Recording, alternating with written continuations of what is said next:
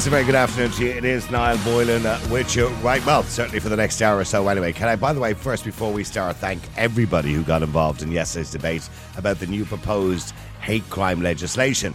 Now, we did do a poll on Twitter just after the show, and surprisingly, well, unsurprisingly, we got 10,000 votes onto the poll. It's not scientific, so they keep telling me, because they would be all my followers, my listeners maybe, but we did ask people to share it, and they did retweet it across Twitter to people who probably wouldn't have the same leanings as me, and certainly it is overwhelming. 97% said they did not agree with the new proposed hate crime or hate speech laws. And just to clarify again what we were talking about yesterday, and when we spoke yesterday to Senator Rona Mullen in relation to this, everybody agrees and condemns hate crimes, incitement to violence, being racist, being homophobic, or any of those things. We all condemn that, but we don't condemn free speech. And unfortunately, the Minister for Justice, Helen McEntee, has made it quite clear that she doesn't want to define the word hate. She said she's got advice from 2 attorney generals on this, and she said she wants more prosecutions. This is a very dangerous piece of legislation. It is an international embarrassment, so much so that Donald Trump Jr. and also Elon Musk has got involved in this particular debate. All across the world, people are talking about Ireland's hate speech laws. These laws will come in August or September after the summer recess and will be signed by the President, no doubt. I would like to think he would push it forward to the Supreme Court to check it for constitutionality under freedom of expression here in Ireland, because there is no definition of the word hate. The Minister was asked yesterday at a press conference why she was motoring ahead with this legislation when the general public didn't need it, didn't want it. And she said there's an appetite for it. There was a need for it. She was questioned again by Grip Media, saying that over 70% of public submissions that she had received in her office in relation to this legislation from 2 years ago when the bill was first put forward disagreed with it. She had no answer. She said that crimes or hate crimes had gone up by 29%. Now, Grip Media have asked for a full report as to where she got that fact, because the reason it's gone up by 29% is because we now have a different reporting system. In other words, if somebody is assaulted and it's a hate crime, of course that's horrible. Of course that should be condemned. But that person is already covered under legislation. And that legislation is assault. That person should go to jail. If somebody is really mean and nasty and incites violence against another person or suggests on social media or anywhere that we should beat somebody up or kill somebody, of course that's a threat to life. It's also illegal in Ireland to do something like that. This is all covered in law. Incitement to hatred, the Incitement to Hatred Act 1989, is also covered in law. And as we speak, Sharon Keoghan, Rona Mullins, Michael McDougall and many others are in the Shannon right now speaking in defence of the general public, whereas the government are pushing ahead with legislation that nobody actually believes we need. And this legislation, although may not see many people in court, gives the Garda Síochána the power to go into your home, seize your documents, your computers, your devices, if they suspect you might be in possession of hated or hateful material, even if you've no intention of using it. That is taking away your freedoms. They also may prosecute you if you say something that offends another person that they deem to be hateful against their community. And that will be up to a judge to decide. We've seen what has happened many times in those situations. So all I will say to you is, before we move on today, is contact your local representatives, contact your local TDs, contact all your local politicians in your area. Tell them the next general election is coming soon. And if you object to this law, tell them you object to it. And tell them not to vote for it. They've already voted 110 against 14, which is ridiculous because they're voting with their parties. Many of them don't even know it's in the legislation. It's a dangerous piece of legislation because it takes away your right to express yourself.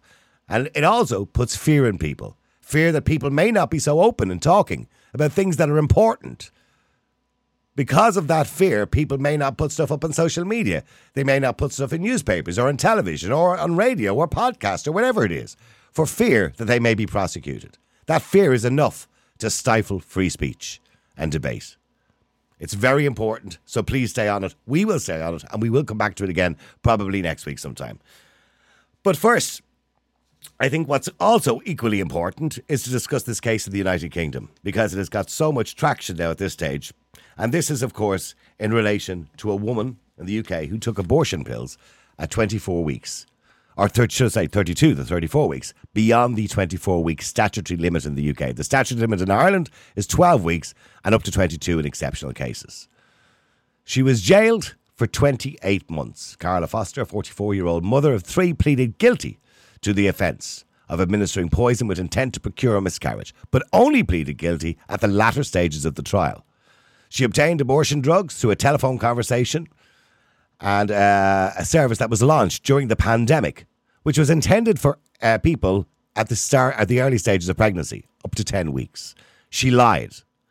And the reason she lied is, according to the evidence of the police, she went online at 32 weeks pregnant and Google searched, is it illegal to have an abortion after 22 weeks? Google would have told her it was. So then she lied to get the abortion pills. The coroner said that the baby never took a breath of life, but the coroner couldn't be sure if the child would have survived if she had been in a hospital setting. Either way, it can carry a sentence of up to life in prison. There was another case back in 2012 where somebody was given 8 years, but on reflection, they reduced the sentence to 3 years. In this particular case, the judge said he was empathetic and he understood there was remorse on behalf of Carla Foster. And you understand she believed she knew she did something wrong. But because she didn't plead guilty at the early stages of the case and put the magistrate's court through the whole process, he jailed her, a mother of 3, for 28 months. Now, a lot of people in the UK, including many organisations, campaigners, MPs, are now calling for the decriminalisation, because in England, similar to Ireland, they have legislation. In England, it's called Section 58 of the Offences Against a Person Act 1861. It's a very old piece of legislation, and yes, it may need updating, but it's there for that purpose. That section. Now, in Ireland, the Supreme Court decided before the last referendum that the unborn child had no rights. And currently at the moment, there are campaigners in Ireland, very similar to this, campaigning to have abortion decriminalised. That means that after the 12-week period, if a doctor, for whatever reason, decides to carry out an abortion, even after a 22-week period, that there is no criminal sanction, which currently there is, of 14 years. But the big debate at the moment is, should they have put a mother of 3 in jail? Because seemingly she was quite depressed at the time, went through a very difficult period in her life, and it was during a pandemic. I want to know what you think today. And I want you to text at 085 100 2255. That's 085 100 2255. So that's 085 100 2255. Please text us, please WhatsApp us, and get involved in the conversation. Joining me is Eilís Mulroy, and she is a spokesperson for the Pro-Life campaign, and she's been with us before. Eilís, good afternoon to you. Good afternoon, Niall. It's a very complicated case, although straightforward enough in the sense that the law has been broken, but complicated in a sense that here is a woman, and many women who are pro-choice, I suppose more so, would say was going through a very difficult pregnancy, a very difficult time in her life. I believe she had broken up with a boyfriend and met up with another one, or her old boyfriend was back in. It was a complicated scenario. It was during a pandemic where there was no face-to-face meetings with doctors or services available. And she took advantage of a service that she lied to, BPAS, and lied to them to get the abortion pills, which sadly took the life of her unborn child. Should she have gone to jail? It's a really tough situation, Niall. I mean, I think if you look at abortion laws throughout the world, there are always criminal sanctions, in most cases criminal sanctions attached to those, in order to make sure that you don't have, private individuals carrying out abortions on women at late term, or, dangerous scenarios for women. So criminal sanctions are a reality in many statutes, in most statutes. The sad part about this really, and I think the really exploitative thing that's happening, is that the British Pregnancy Advisory Service, which is one of the biggest abortion providers in the UK. We did contact their spokesperson, because I know they have been on British news at the moment demanding that she be released from jail and that the law be changed. So we did try to contact them, and unfortunately they couldn't make themselves available for us today. Yeah, and that's regrettable. But I think that it's interesting to see that it's BPAS, the organisation that actually created this scenario, who sent the pills to this woman 22 full weeks after the limit. who are now kind of exploiting the case and really coldly and cruelly using the case to push for decriminalisation of abortion up to birth, which, as we know, when there's no criminal sanctions, and you rightly pointed out that there are some calls for that here in Ireland too, it means that an abortion can be performed by a doctor, by a non-doctor on a woman up until 9 months, with no repercussions as a result of that. And that's not a scenario I think that anyone wants to see. We had a very famous case in Ireland. I don't know you know the historical aspect of this, which is Nurse Cadden. I'm sure. I mean, maybe I don't know whether you know of Nurse Cadden. People often refer to Nurse Cadden in, I suppose, old Irish or wives' tales. But she was a woman who went around procuring or performing abortions, backstreet abortions on women in Ireland, and she was eventually caught. Because she would perform an abortion at any point, by the way, in a pregnancy. And she was jailed in Ireland for that. So that's the kind of historical side of it. But essentially what campaigners are saying is we should go back to that. Well, I'm not suggesting backstreet abortions, but from what you're saying, if we decriminalise it, there's nothing stopping backstreet abortions. Indeed, there's nothing stopping that. And, you know, some campaigners would say, well, doctors wouldn't be able to do it because there'd be medical counsel, repercussions, etc. But what would stop a private individual, for example, carrying out an abortion, like an abuser, a partner, in that kind of scenario? But I think it's really important too that we remember that, this case and this case has arisen as a result of people being able to get pills by post without any in-person consultation with a doctor, COVID or no COVID, essential medical, like ultrasound, those kind of things would have been available, should have been available. We had the same situation here where the Minister for Health said at the beginning of the COVID pandemic that people could get pills by post, telemedicine abortions. And we know that has created some very concerning situations. For example, we know that according to a report from the sexual assault treatment units, and which was reported in the Irish Examiner last year, a woman in Ireland was coerced, a minor actually, into a room and forced to take abortion pills. And there are no repercussions for that because we also allow telemedicine abortions. And if you look at this case, yeah, it should be setting off alarm bells in government around the fact that women can access pills and end the life of a baby of this age. Remember, baby Lily, who, as you know, the mother it says she's plagued by nightmares around it now. It's been a terrible experience for her. Baby Lily was 34 weeks. She was fully formed. She could have been born by C-section. She could have been adopted. In a hospital setting, she would have survived. Absolutely. She would have survived. She would be 3 years old this month. And baby Lily has lost her life as well. I think it's really important that we remember baby Lily has lost her life. But I think the mother in this scenario has been done a great disservice by the abortion industry in England.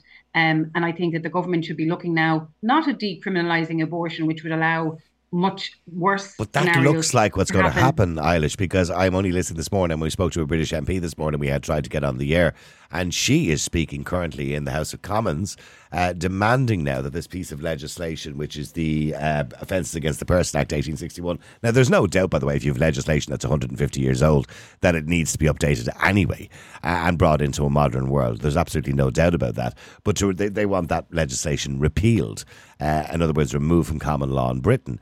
Now, when you look at the story, and now the judge did say, by the way, that he could have given a fully suspended sentence, but he chose on this occasion not to. Now, the judge has been now referred to by campaigners as a sexist, by the way, but he chose not to give the suspended sentence on this occasion because he said there was no early guilty plea, even though she knew she had broken the law. She tried to claim initially that she didn't know she broke the law, but then, of course, the police provided evidence that she had Googled it previously, so she knew well that she couldn't have an abortion after the 22 weeks, and hence she lied to BPAS, or said she lied to BPAS, and told them she was less than 10 weeks pregnant when she got those pills. But there is part of me, even though from a moral point of view, I think what she did is very wrong, that has an understanding when I talk to women who go through postnatal depression or who go through a difficult pregnancy or have a very difficult time in their lives with pregnancy. And I know she has already had 3 children. So she has 3 children already. And a lot of people are saying that's another reason why she shouldn't be in jail. But I do understand, or what I probably don't understand because I'm not a woman, what that can be like and how depressing that can be and how difficult a place that can be. And we're not in her shoes and we don't know how she felt at that particular moment in time.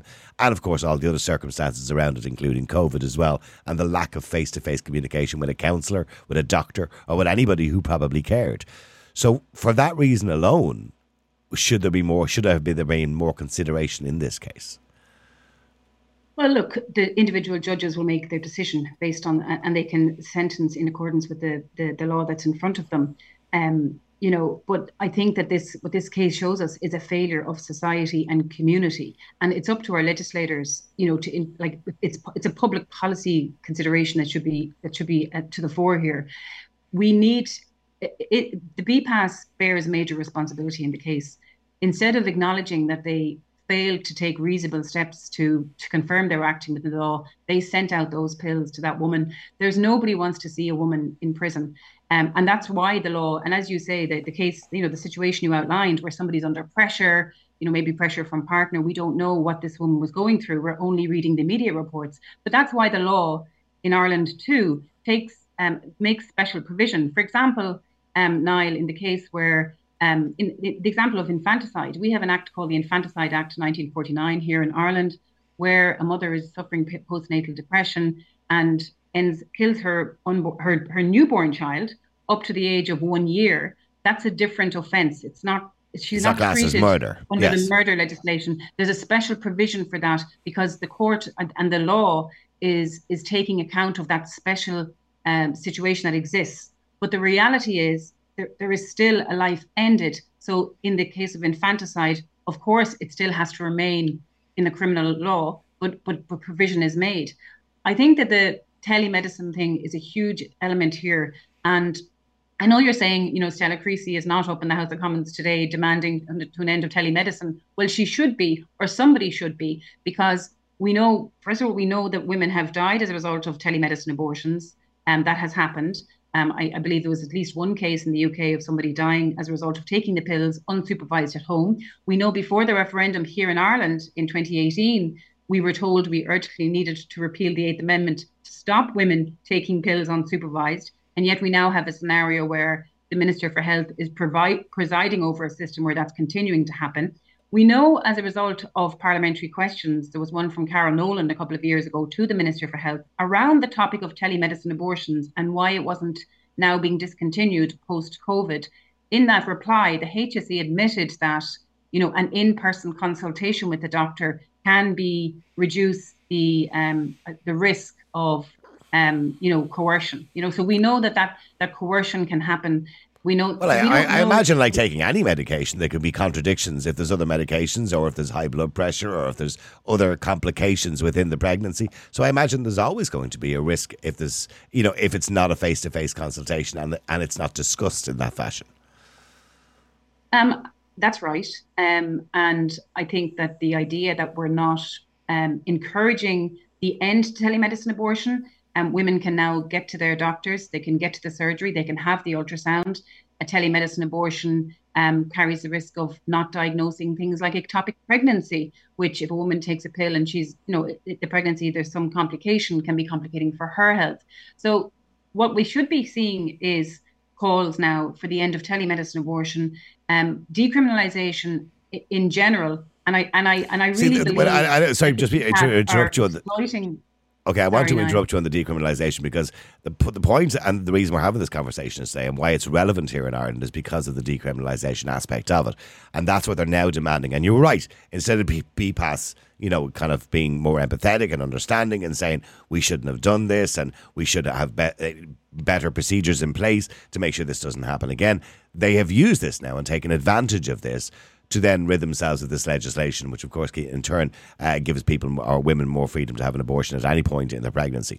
But at the same time here in Ireland, we have campaigners, very loud campaigners, who are demanding that the government, even though they didn't get their 3-year review because of COVID-19, they now have a review which is going to the Citizens' Assembly, demanding that the government decriminalise. Now, they are a small amount of people because when I've spoken about this on radio, even people who are pro-choice would be horrified by a story where a baby was aborted at 32 weeks, because that's not what they voted for, or that's what they feel they didn't vote for. But the argument from those who believe we should decriminalise is the unsurety. That after the 12-week period currently in Ireland, and that period between 12 and 22 weeks where in extreme or extenuating circumstances, be it fatal fetal abnormalities or whatever it happens to be, the doctors are unsure. And they're afraid to do the wrong thing in case somebody comes along and says, well, actually, you didn't need to do that. You're going to jail for 14 years. And that's the way they're demanding this decriminalisation. Or that's why they'll tell you they're demanding it. Well, first of all, over the years, we had, the Offences Against the Person Act, which you referenced, was also in place here until 2018. I don't recall any doctor in recent memory, certainly in my memory, ever being criminalised under that piece of legislation. But the criminalisation has to be there to prevent unscrupulous individuals carrying out abortions on the woman that they've trafficked, or like if you think of the kind of scenarios that could exist. And if decriminalisation would allow that kind of person, who's not even a medical professional, it could happen, carrying out an abortion on a woman, there would be no criminal sanction for that, for carrying out the abortion. Now, there might be a criminal sanction if the woman died, which also could happen when you have this kind of scenario playing out where you don't have any criminal sanctions. Nobody wants to see mothers in jail. But what's clear from this case is that instead of beating themselves up for having done this and sent out this pill to the woman without making sure that, without taking some steps, reasonable steps to ensure that she wasn't so far along in the pregnancy, they're trying to shift the blame and then call for more extreme proposals. And you're right. And let's bring it all back to Ireland, because, we are discussing this issue. It is in the news at the moment. People did not vote for abortion up to 40 weeks. They certainly didn't vote for abortions to be able to be carried out with no criminal sanction, which could lead to lots of kind of situations. Some people did vote to have it with no criminal sanctions. I only recently spoke to a woman on the radio, and she believed that abortion should be carried out right up to birth. Now, she said it's silly to discuss that because it doesn't happen. And I said, well, it has happened, a day before birth. There would be extremely rare cases in the United States, more likely than anywhere else, because in some states in America where they do allow it, or did certainly allow it. But she believes that it's a woman's choice doesn't have a time limit. You're right. There are people that believe that, but they are not the mainstream. That's a very extreme fringe, I would say, of even the people who would describe themselves as pro-choice, who would be yes voters in the recent referendum here. But the sad thing in Ireland, and it's just the way the debate is carried on at the moment, Niall, is that those people, the organisations like the Irish Family Planning Association, the National Women's Council of Ireland, they are all calling for decriminalisation. They are all, when they are challenged, they do not believe in any gestational limits. They do not believe in a woman being asked any question, or having to have any reason to have an abortion up until 40 weeks. That is not a mainstream view, but they are the people who have had the ear of the Minister for Health throughout. But they have the ear of the government, because on numerous occasions when I conduct this show, and I do try to give a level of balance, that's why I tried to call both sides of the argument, as I did again today. And I contacted many of the pro-choice campaigners and campaign organisations. We left numerous messages, as we did the last time you were on Eilís, numerous messages. As soon as they hear there's somebody from pro-life going to be on the show as well at the same time, they're not interested. And it is because, as you rightly said, I believe that they have the government's ear anyway. They don't need to. It's similar to what I talked about at the very start of the show with the hate speech legislation, which the majority of the general public seem to disagree with because there's no definition of the word hate. But the reason they're motoring on with it is, and the reason that you will not get people on the air or on the radio or podcasts who think it's a great idea, is because they don't need to come on to defend it. They don't need to come on to promote it because they know the government are going to do it anyway. And I think this is probably what's going to happen. And I hate to say this, Eilís, but you're on the losing side. And I don't mean that in a disrespectful manner, because they have the government's ear and you don't. I really believe things will change for the better, Niall. I agree with you that they don't want to come on and debate because they currently seem to have the ear of the Minister for Health, for sure. I think there are a lot of uneasy people in government. I think there are a lot of uneasy members of Fine Gael and Fianna Fáil parliamentary party who voted and encouraged people to vote for repeal, who are not very happy with what's happening at the moment. So we'll see how that plays out. But I think another reason why you'll find representatives of those organisations don't want to come on and debate this issue is because they are now on the defensive.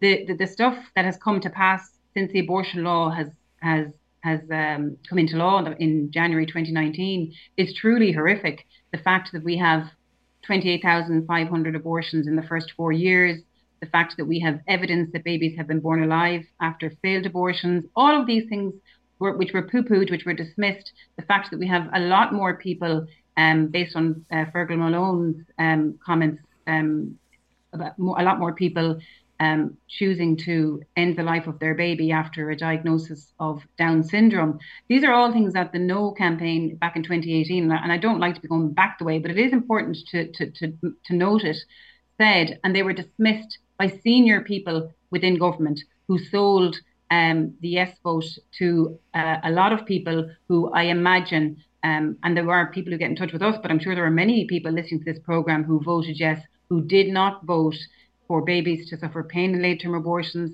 They did not vote for decriminalisation to allow abortion up to 40 weeks. And the argument I had from a campaigner on the radio was they did vote for that. And I put that exact same point to them that you just said. That's not what people voted for. They didn't vote for the legislation to be changed. But their argument is they did vote for that. And if they didn't think they voted for that, they're stupid because they should have checked themselves. They shouldn't have believed the government because anybody knows that governments can change. Government can change. We could get a conservative government in 6 years' time. I don't know, some conservative government could form in 6 years' time. They could come in and they could say there's no abortion at all because the government now have the choice to change that legislation. But you are right.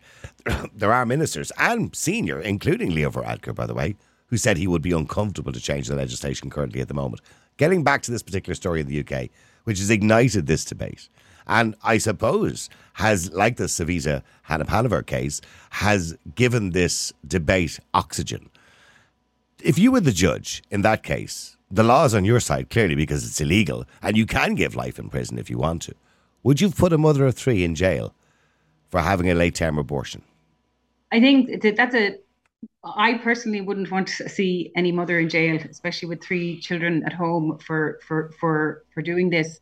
However, there has to be a criminal sanction, as you say, when she. I mean, and I really feel so bad for this woman because it's very clear that she really regrets. I mean, I can only imagine what the actual experience was because it was such a fully formed baby. That thought went to my mind. I'm not a doctor, or I don't understand the physicality of all that, but that thought went to my mind. I imagine miscarriage is difficult enough and disturbing enough to happen to any woman, but I can only imagine what that would be like with a fully formed, essentially, fetus, being expelled from the body. That must have been horrific.